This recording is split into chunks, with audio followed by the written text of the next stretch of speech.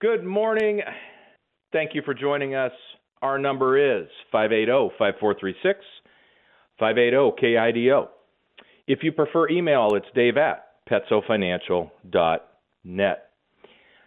You know, it's just interesting to me as we see all the volatility of the market, right? And is it really volatile? No, it's the same as it always is.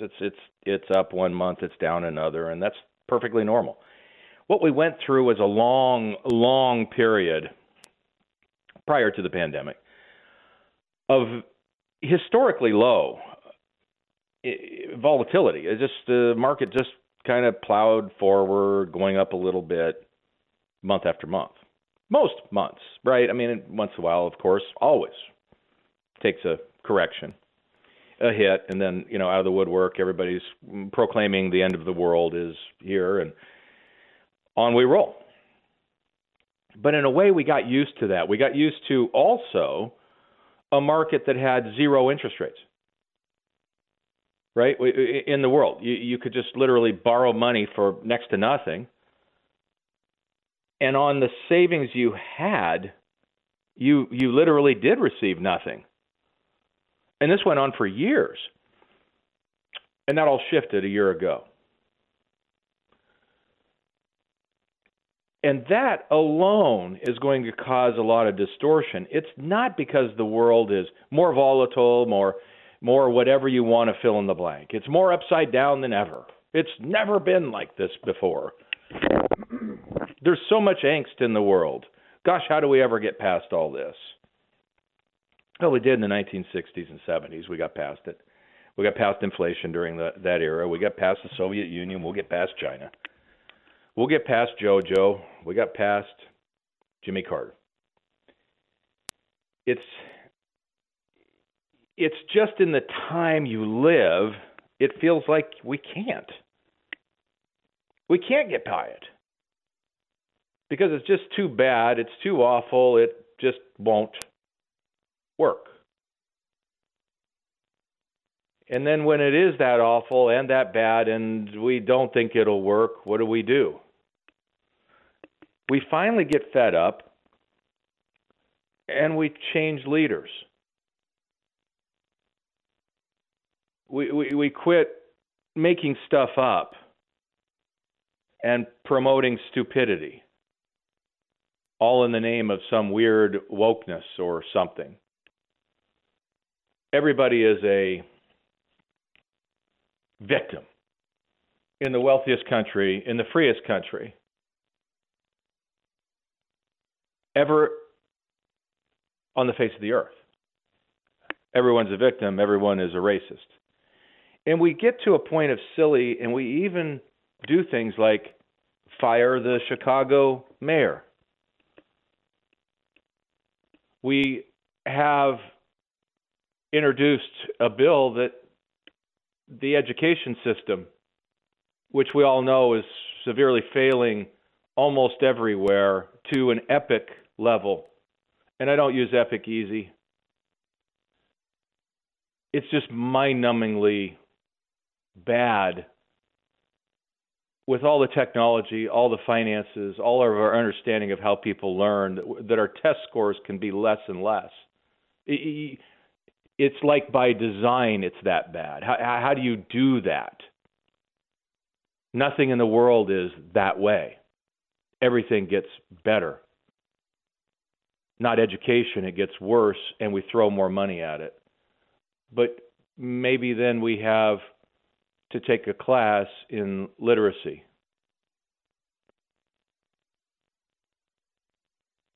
Maybe some people see the writing on the wall, and famous people like AOC go, they're not so famous anymore. They're not so mysterious. And wow, isn't she great? Things are changing. And the way that affects the markets and our brain is something else. I mean, the markets are going to be affected by the fact that we all of a sudden have higher interest rates. We've gotten used to super low volatility, and that's not super high, but it's much higher than it was. It's just change. And it takes us time to react to it. But when we react to it on an emotional level, that's wrong. I don't care if the world's upside down. I don't care how much you think it's upside down, how much you think it won't change. That doesn't affect how many iPhones Apple's going to sell. What's going to affect that is this sweeping change in interest rates and the fact that we can earn money for the first time in over 10 years on our cash. We can be completely safe and earn something. We can't earn the rate of inflation, not at this point. Hopefully that'll change soon. But it's getting a lot better. 4 or 5% on money markets? Seriously. 100% liquid? Completely safe? Are you serious? Why would I tie my money up? For example, I really like the safest money thing because, like I can get X percent, 3% or 4%. Yeah, you tie it up for 10 years. Can't get your money out. I can get more now. Safe. It's a different ballgame. Completely different. This is also changing the dynamic within the markets. People can't, hey, I don't need to own stocks that's the only income. There's other things that have income, like bonds. It's a different ballgame. And I'm going to talk about that in the second hour because I believe that this is the best time in decades. Remember, I have been around for decades, right? I mean, I've been doing this for over 40 years. That's a long haul. And we went through a long haul where my job was actually really hard. Cost of living adjusted all the days of your life, income that you can't outlive no matter how long you live, and the interest rate environment is zero. Now, we got used to that, but think about how hard that is compared to, the interest rate environment now is 5. Or is it really 6 or 7 on things that aren't really high risk, corporate bonds, for example? No, I want it to be 100% guaranteed. Okay, well, you got the, super CD over here at 5. Wow, really? Yeah. You got to tie it up for a little while, but no big deal. It's not forever. In fact, the money markets are just under 5. It's a different environment. I'll talk about that in the next hour. But what that's done is it's really affected the markets because people still want to buy stocks. Of course they do. But at the same time, why wouldn't I want to own bonds? Because, I do. Why wouldn't I? Risk-free, 4 and 5% sounds really good when you come from zero. We need to earn more than that. Yeah, we do. And once again, I'll talk about that in the second hour. But the number of alternatives now, reasonable alternatives to stocks, is incredible and takes the level of security up without diminishing the expected returns. It's a completely different environment. It's safer, it just doesn't feel like that. That's really what I'm saying. It's safer than it has been in a long, long time. If your objective is cost of living adjusted income all the days of your life, no matter how long you live, it's gotten better. Yes, inflation is high. Yes, the psychos literally are in charge in Washington, D.C. They literally are. People that hate this country. I get it. It's completely upside down, completely backwards. We're shooting down toy balloons while we allow spy balloons to go all over the place. That's just one example. And it makes your head explode. But that's not the markets. And we conflate the two all the time. Well, I feel terrible. Quit it. We have so many more options to attain goals now than we ever have. It's easier to do that. It's also easier to just have your brain explode with too much information. And we all have to be careful of our own echo chambers, right? Of this is what I believe, so I get all the facts along this particular line, so I make sure I never, ever could change my mind. Isn't that smart? I can out-argue you because I don't even hear what you say. I don't acknowledge it because I have another data point on my side. So we all have to be careful of that and not get too much into the doom and gloom. It is terrible out there.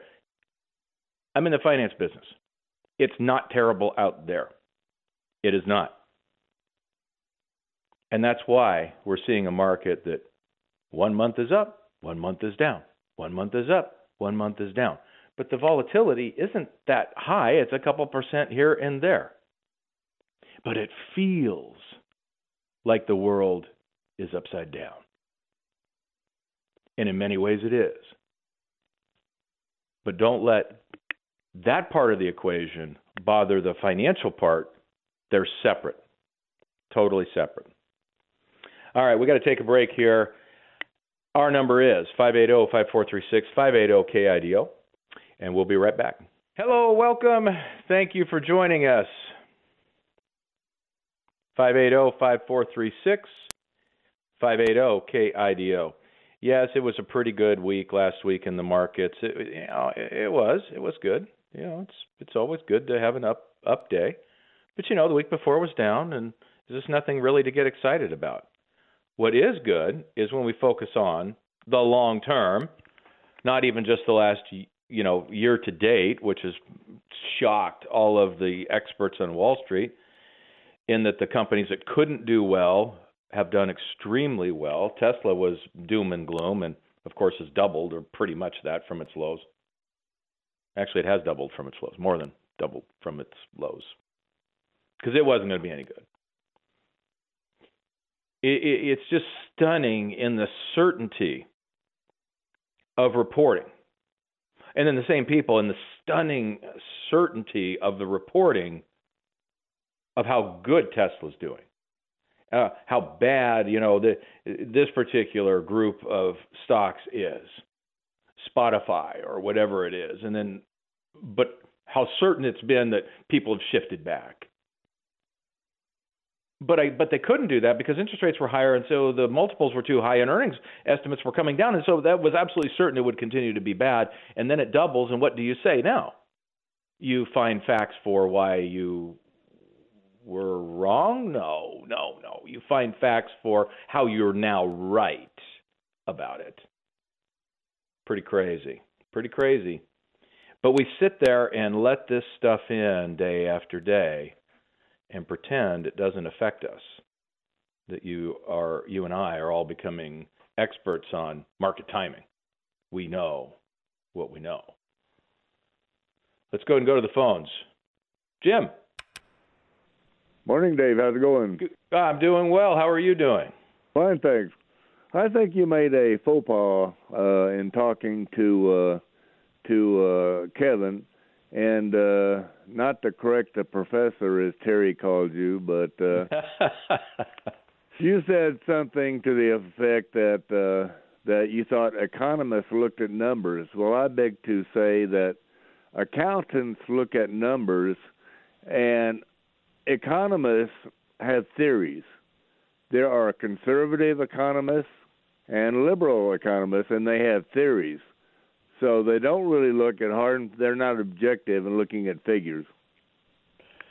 Okay, there is some fairness to that point, but we also have to recognize that the science, if you will, or the profession of economics is one of measuring data. Just measure data. Just look at it. I mean, some of the most famous economists in the world are the people that do Freakonomics, and they talk about almost anything except money, for example, and numbers. Yeah, but when they'll say a number, but then there are all sorts of things they'll come up with as to what caused the numbers to be like that. That's true, and that's going to be the explanation on that side, but we want to avoid listening to morons like that, frankly. Jim, thank you, sir. I appreciate it, and you're right. We'll be back for hour number 2. Hello, welcome. Thank you for joining us. Our number is 580-5436, 580-KIDO. Dave at petsofinancial.net is the email, if you prefer email. And later in this hour, I've got a great email, which actually is something I wanted to talk about today, and that's because it's changing. Congress is unlikely to approve an ESG mandate within 401ks. Absolutely awesome. Absolutely awesome. Again, crazy seems to be temporary itself, doesn't it? I think it took us a while to understand that, in fact, men can't have babies, and people that say that are insane, and we don't even know what to do. Because how can you do anything about a situation that these are leaders, and they control things. They put regulations on us. They control vast amounts of government. And they're crazy, and they're really stupid. It makes us think the world is a little too upside down. How can markets do okay? How can they? So we'll talk a little bit about that later. What I really want to talk about now is our rethink, if you will. I know there's a lot going on. My brain is like, I want to talk about this. I want to talk about that too. But that's okay. Some will have to rest for next week. Cost of living adjusted income all the days of our life when we retire with our 401ks and other assets is the goal of most everybody, because most people don't have a pension. That's what their goal is.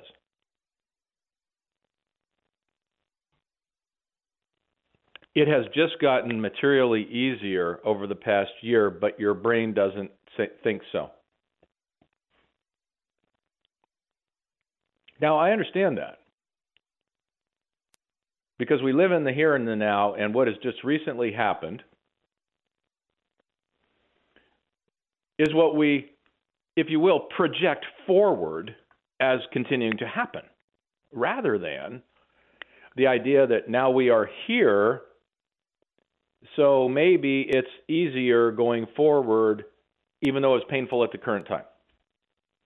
Here's what I'm saying. I talk about this. I don't laugh about it. It's frustrating.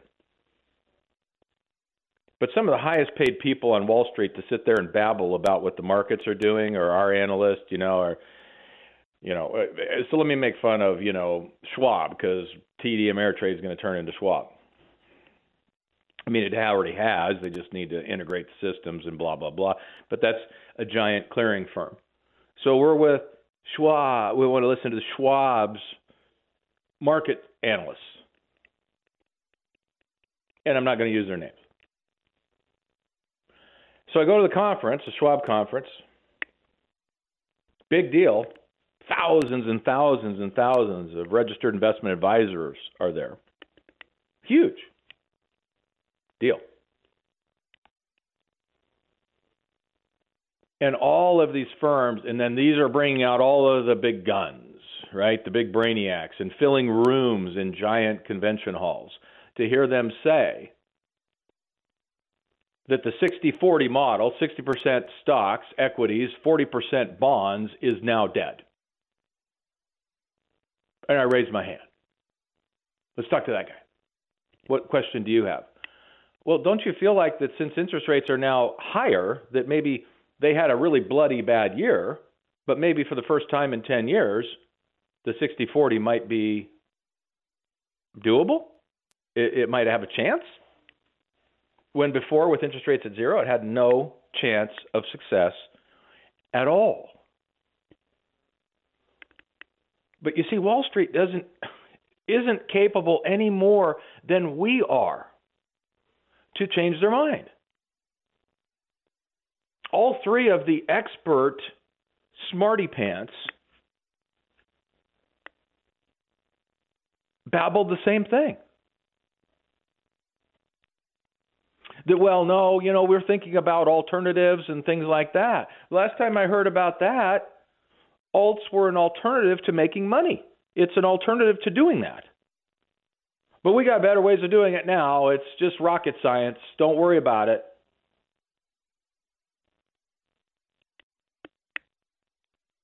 We got this. But yeah, so the 60-40 is what Wall Street says is dead. It's finally come back to life as a possibility. I'm not saying your portfolio should be 60-40. It probably ought to be something like 80-10-10 or 80-20, 70-30-10, meaning some alts in there. Yes, maybe a tiny fraction. But I'm not talking about commodity trading things or whatever the latest thing somebody tosses out because why? Because it had a really good year because the U.S. dollar skyrocketed and kept going up. And these things are trend-following things. And so they had a really good year. Yay. Even though the last 10 have been terrible. And collectively, you've done nothing but having an alternative to making money. So we have got to the point where just don't listen. And think about this. I'm not saying 60-40 is the perfect portfolio, but it has worked well historically, except when it couldn't the last 15 years, which is totally predictable. Totally. Why do you think it's predictable? Because interest rates were zero. You aren't being paid to own bonds. So don't own them. Why would you own something that doesn't pay you a reasonable return just because when you went to school 60-40 was the way to go? Well, if you're on Wall Street, that's what you do. If you actually are a thinking human being, you wouldn't. So we think. And we don't say, oh, because the 60-40 portfolio had the worst year in all of its history. Well, no kidding. It was always destined to. And either it's going to be all in one year, like it did, where they just crushed it, or it was going to happen over a 2 or 3 year period as the Fed slowly raised interest rates from zero to something, which always crushes bonds. Oh, it could get worse. Of course it could. But from this level, we now have an opportunity to think about it, to maybe change the dynamic of the portfolio, drawing more income into it at extremely low or zero risk. Changes the mathematics of how secure and how much income you can draw. Your account is down, so you're scared. I get that. That's human nature. And if you can cut, do. That's fine. It'll be back. But I don't think you have to. Now, I don't know your portfolio. I'm saying generally. You had a bad year. If you didn't plan for a bad year, you're a bad planner. Bad years are absolutely certain to occur over and over again all the days of our life. Period. And you can't predict it.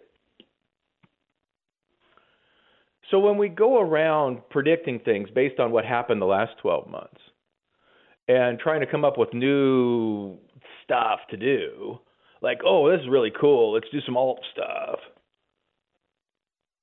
I think we, again, chase and we don't think and we just react. And that is wrong. It's always been wrong. It's literally never right to just react. We need to be proactive. You can react, of course. Hey, things change. Boom, boom. I've got to be different in my thinking because something changed. But why would we be different in our thinking about stocks work in the long run 100% of the time? Okay, then that's the basic core of the portfolio. End of story. Everything else we do with it is made up. Like we're going to put a hedge on it. We're going to add some alts.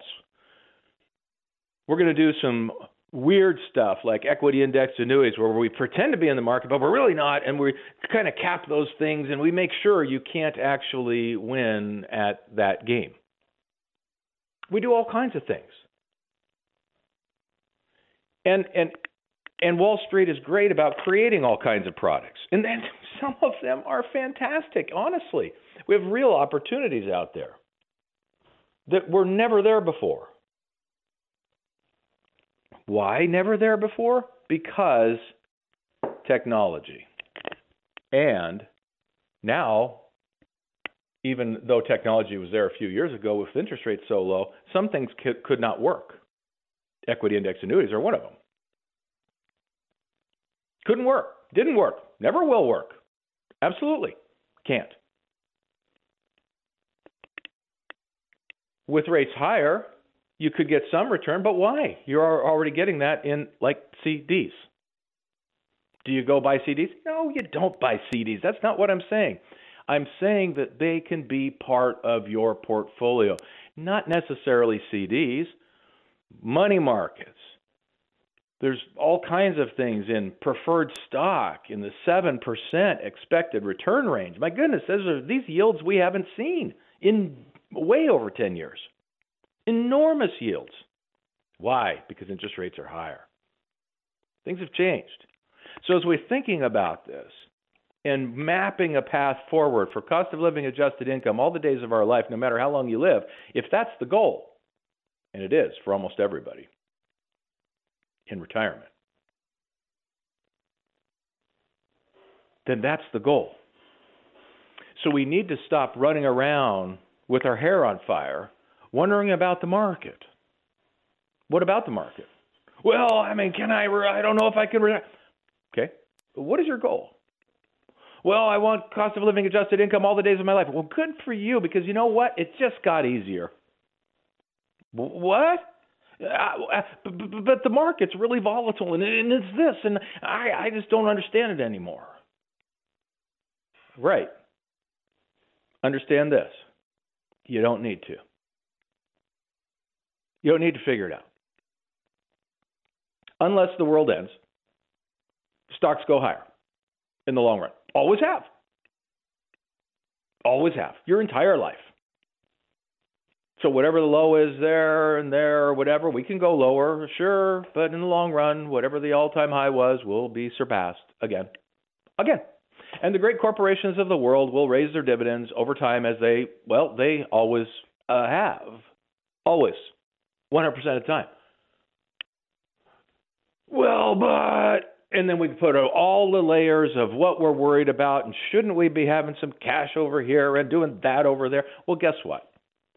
For that piece that you have, you want to walk away from the core and go, I don't want to own all stocks. It just bothers me. Okay, then we can get some yield on that other piece. It doesn't change the fact that the best performing cost of living adjusted income asset is the great corporations of the world, meaning stocks.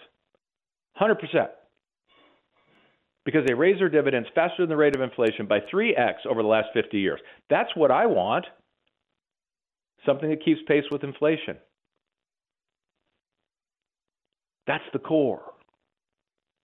But look at all the other things you can do now to add to that core to reduce risk by a monstrous amount and increase the likelihood that you can draw 4 or 5% cost of living adjusted income all the days of your life. And the key there is cost of living adjusted. That's why we own stocks, because they raise their dividends over time. It's not a fixed asset. It's laying there for us now. That's the beauty of it. And yet people are running in fear. Yes, of course I understand that. Why wouldn't I? It's crazy out there. But the reality is, it's easier than ever. Easier than ever. That's the crazy part. That's the upside down part. Our feelings are completely counter to the reality that we're looking at today.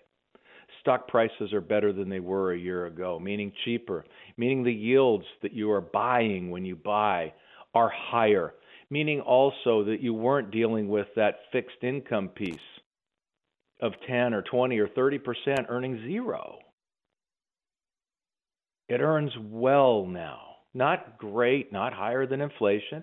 Can't just put money in a CD and go home. But you can put some there. And we can draw income with more certainty than ever before. I know there's lots of people, the dollar's this, the dollar's that. The collapse is coming. We're moving to a cashless society. There's blood moons everywhere. There's probably a comet heading for Earth right now. I know all the doom and gloom. So, well, what if they digitalize this and they go do that? And the Federal Reserve Chairman, has a stroke and decides that interest rates should be at whatever, 25%. Make it up. JoJo runs away with the entire Treasury thing. The Chinese throw in whatever. I get it. But we act like we haven't had problems before whenever we talk like that. I know it's never been worse. Maybe the reporting's never been worse. Maybe the emotions of the day have never been worse, but it's been worse. That's the reality. That's the reality. So when we kind of dial it back and go, you know what? Here's my reality. A few more spins of the earth and I'm out of here. I don't know how many more spins. But I don't get to be here forever. Nobody does. And that's the reality. But in the meantime, the other reality is things keep getting better. The world is getting richer every single day. No matter what, but. Go ahead and put the but. You can put whatever you want on it. Argue all you want. That's a simple fact. If the world's getting richer, so are the corporations. I just don't want to go ahead and own them.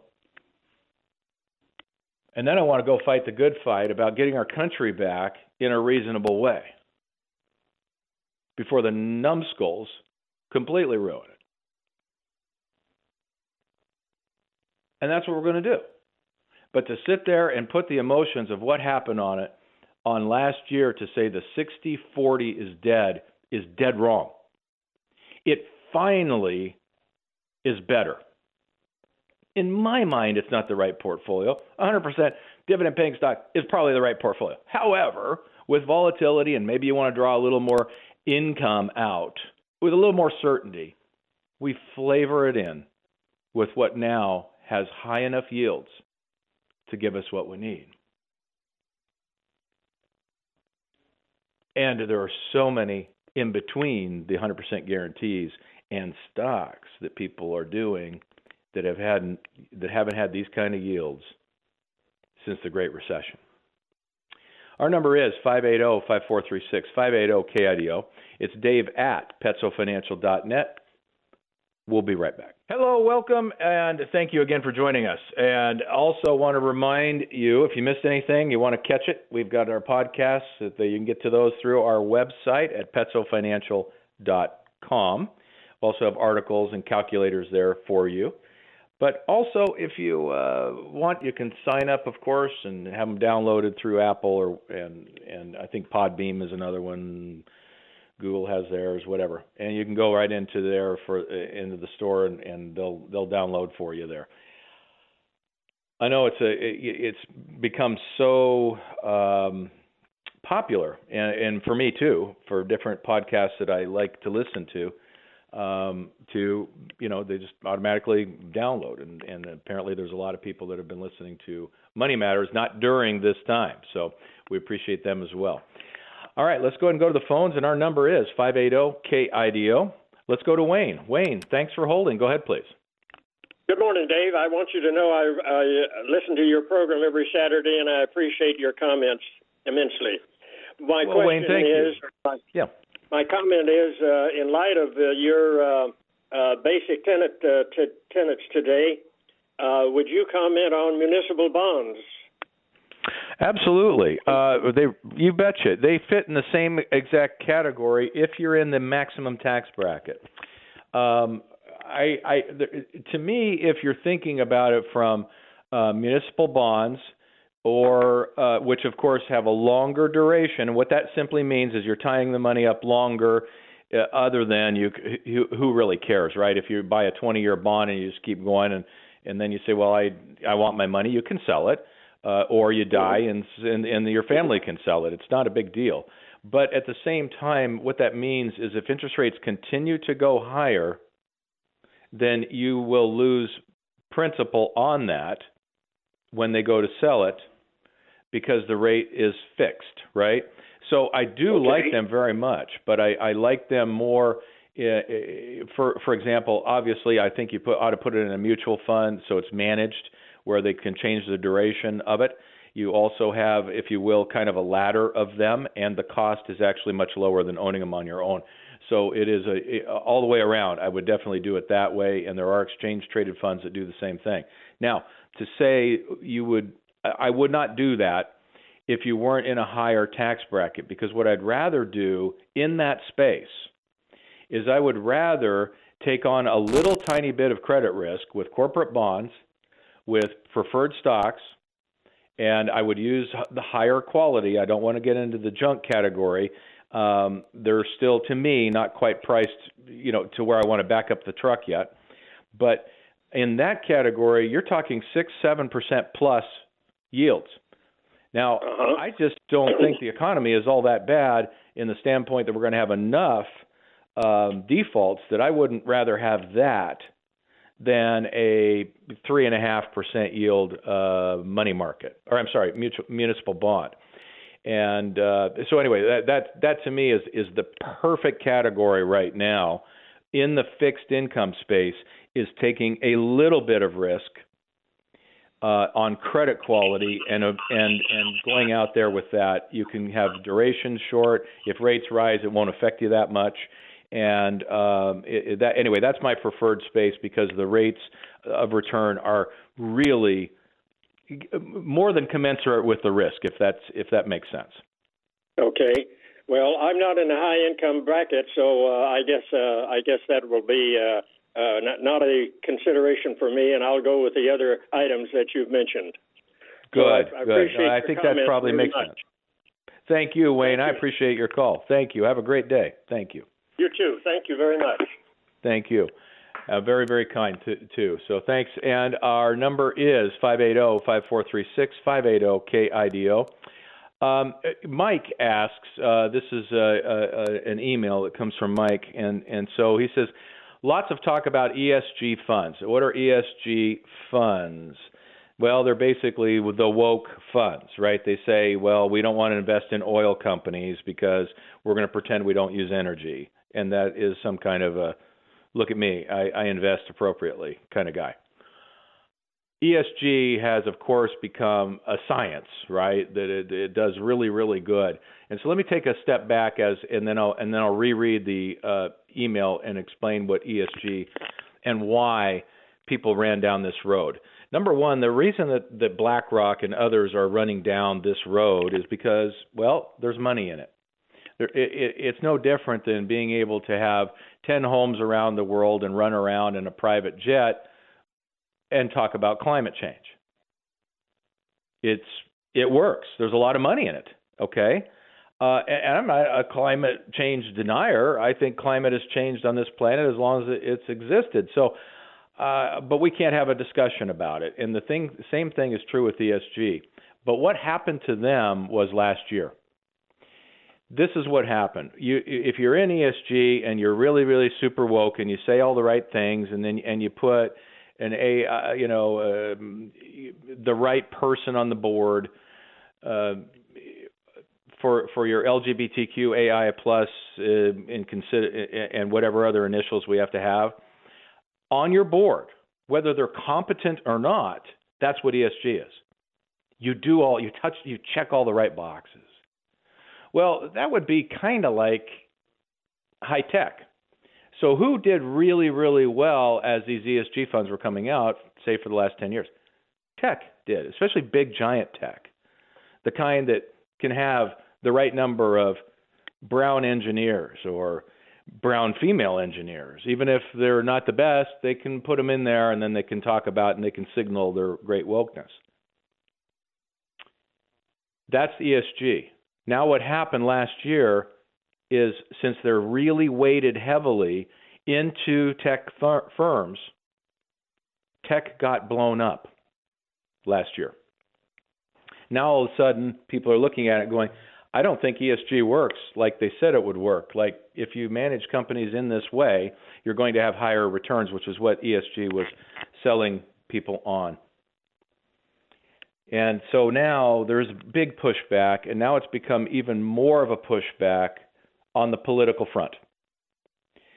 We had just this week, if you want to talk about another normal thing happening, okay, ESG, a no ESG mandate on 401ks was proposed by Congress. Of course, Joe vetoed it, but it also had some Democrats signing on to that. Things are changing. And forcing people to invest in a certain way with their retirement savings, a way that doesn't work any better than something else, or in many cases worse, and doesn't have any effect at all on the world, none, is wrong. It's woke and it's stupid. That seems to be changing, and BlackRock is getting into trouble about it. It'll continue to be in the news, even in congressional investigations. So bottom line, I'm sorry you have one in your fund, in your 401k choices. So let's reread the email. Lots of talk about ESG within 401k plans these days. Yes, there is, because Congress passed the bill. My concern is that I'm in a 401k fund now with BlackRock, and I understand they are pro-ESG. Oddly, there are no ticker symbols for this fund, but I can see what it's invested in. It looks like it mimics the top 20 NASDAQ stocks. If the fund starts to go ESG route, does BlackRock have to disclose that? I believe they do.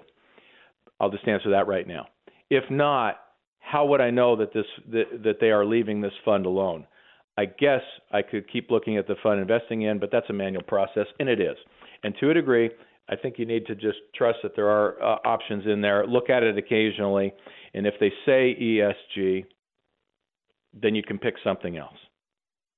And I would, because I don't think that you want an ESG filter on it. It doesn't mean you hate the planet and can't wait to make it more toxic and ruin it for your kids. None of that. It means that they'll invest as is appropriate in a way that says we are fiduciaries, we're trying to make money for the people in the 401k plan. End of story. We're not trying to do social governance with your money. That's what's wrong about it. Totally wrong. It's not a political statement. It's my money.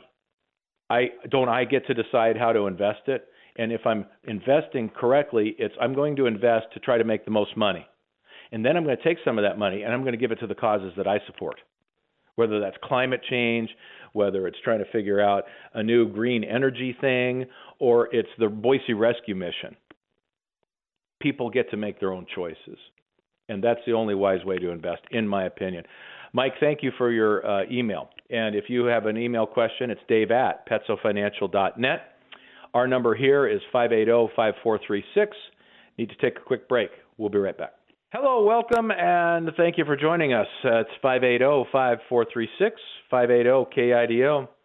On the bad news side of things, unfortunately, there's still rambling about stock buybacks in D.C. So I know some normal's been coming back, and I think it will continue, but the crazies can't stop trying to govern through regulation things they can't do legislatively that people wouldn't.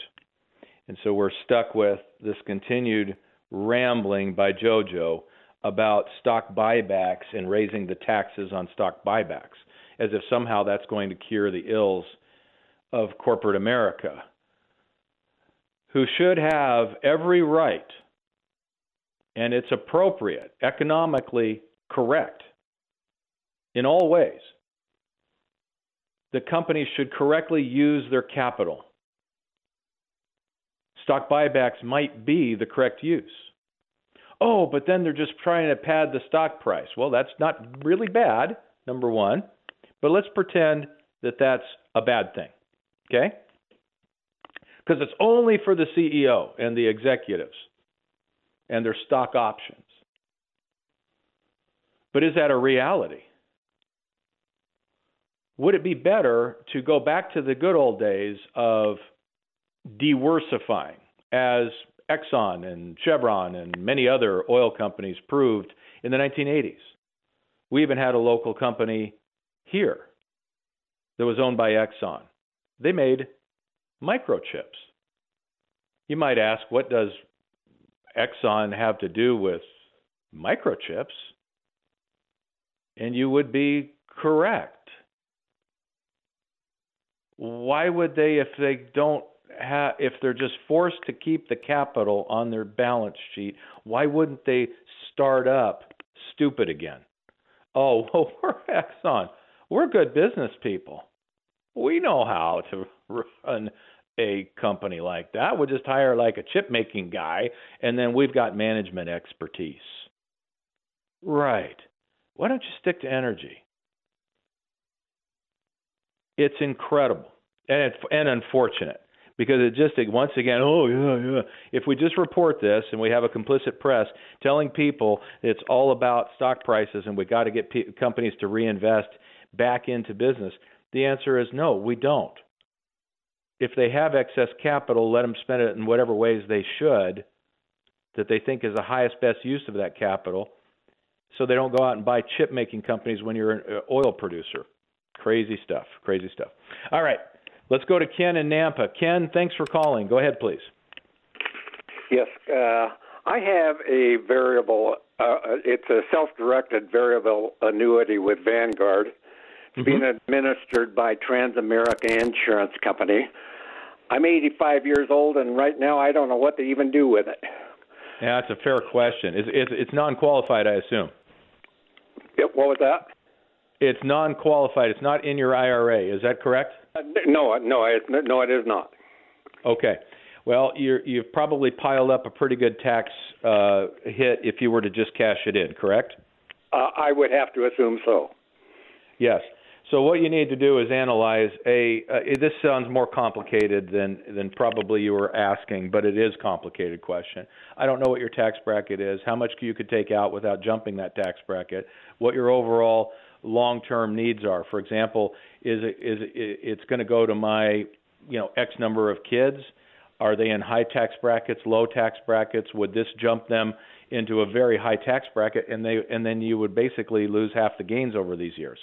So what you want is a strategy going forward that says, what is the reason for this? Can I take a little bit out this year? Can I take 25 or 30,000, making up numbers, of course, and not really jack up my tax bracket and begin to diminish the long-term tax hit that I or my heirs will have to take? And you may say, I'm just going to tax defer it. The other choice you need to be thinking about is, if you have any charitable bequests, and I'm not talking about your kids, of course, I'm talking about a real charity, then you do have the possibility of just listing them as a beneficiary, and the whole tax problem goes away. So there are multiple things to think about what it is to basically to say, what is it I'm trying to do with this money? And then you build a if you will, a plan around that. Well, yes, I'm okay. Yeah, I'm following you. Do you have someone in your office that you can sit down with on an hourly basis and have them take a look at it and give me some guidance? We do. Yes. I'm not sure if there's time on the schedule, but I don't think it's going to be a big, enormous problem. So the answer is, let's just say yes. I just don't know his time commitment. So what I think would be best is to, when you call, to just simply say I had this conversation, and then with me on the radio that we could do that, and I'll let my office know as well. Okay? I understand. Okay. Thank you so much this morning. You're very welcome. Have a good day. Bye now. And our number is 580-5436, 580-KIDO. Let's do this. Let's get our final break out of the way and leave us plenty of time to take your calls, and we'll be right back. Hello, welcome, and thank you again for joining us. You miss anything, you want to check out our website. We've got podcasts, and we have, of course, calculators and articles. And if you want to leave a question, I'd love to be able to answer that either directly or I'll answer on the program. Sometimes I like to do that because it's an interesting question for everybody. Now, this was a very funny one sent in by Gary, so I have to say it. So, Dave, given ESG and the Davos men, in air quotes, and the people who want to run our lives while they dine on steak and jet around the world. How is this for a bumper sticker? Ban the elites from fuels and meats. I love it. That's great. That's really good. You know what? You better hurry up and get that out there and copyright it. I think it's going to be a bestseller. Excellent stuff. All right, as we're winding up today, a couple of things, okay? The Wall Street Journal today talked about the fact that taxes, since Joe is continuing to talk about the raising taxes, that there has to be a fair share of taxes out there, right? And well, the answer is the elite, if you will, those 1% billionaires that don't pay any tax, they pay all the tax. And so it's time to just kind of look at the IRS data, not cherry pick just the IRS data. That's all. So what is a fair share? So the top 1% of all the earners paid 42.3%. Over 42% in 2020 of the country's taxes were paid by 1% of the people. 1. By the way, that percentage is a 2-decade high. Oh, but they make like 90% of the money. That's going to be somebody's argument, I'm sure, in their minds. Like, wow, they make all the money. There's all the wealth is with them. No, it's actually not. It's 22% of the income is reported by them. The only way you can look at that is saying with half of the income, percentage-wise, they're paying 42%, double their share of the income, double. The only way you look at that is saying that's a really progressive tax. That's over the top. You're just killing those people. They are. Not killing them because they're rich. But the fact is it's kind of sort of like they're doing more than their fair share. More than their fair share. But that's not going to make the news. That doesn't sound right. We got to find somebody out there that, has some business losses or something and shows income at a lower percentage rate than the secretary or whatever. Okay? Got to have them pay their fair share. But you know what isn't even in that, and I run into this a lot. Not in the 1%ers, but the next 10, 20%ers. Their income in retirement, it doesn't just stop there. More of their Social Security is taxed at a higher bracket. 1. 2, Medicare premiums are double and triple. That's not counted either. It's not counted. It's an amazing. Why do they do it that way? Because then they can pretend it's not increasing your taxes. It's only a Medicare premium for health insurance. Oh, okay. All right. So here's the bottom line. The bottom half of taxpayers, the bottom half, the people that just got to have a break, their rate is 3%. 3%.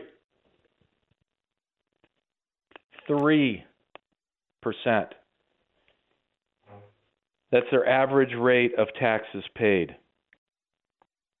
3. The bottom 50% of wage earners reported 10% of the income and only 2% of the taxes. It is disproportionate. Joe is right. Of course, he's not right, and he's not going to say so. It's just important to get the numbers right, because if we don't make good decisions, do we? We just don't make good decisions. I get it. You want to tax people? Tax them. But let's be honest about it. The rich pay the freight. And they do it in multiple ways that aren't even reflected in the numbers. Payroll taxes for the people that work for them are paid by the wealthy, the business owners, and the not so wealthy. And when we consider things like Medicare tax, all those other things, the tax rate's even higher. But when it comes to pure raw data on income tax, you don't have to extrapolate a thing to recognize that 42% of the taxes are paid by 1% of the people. Have a great rest of the day.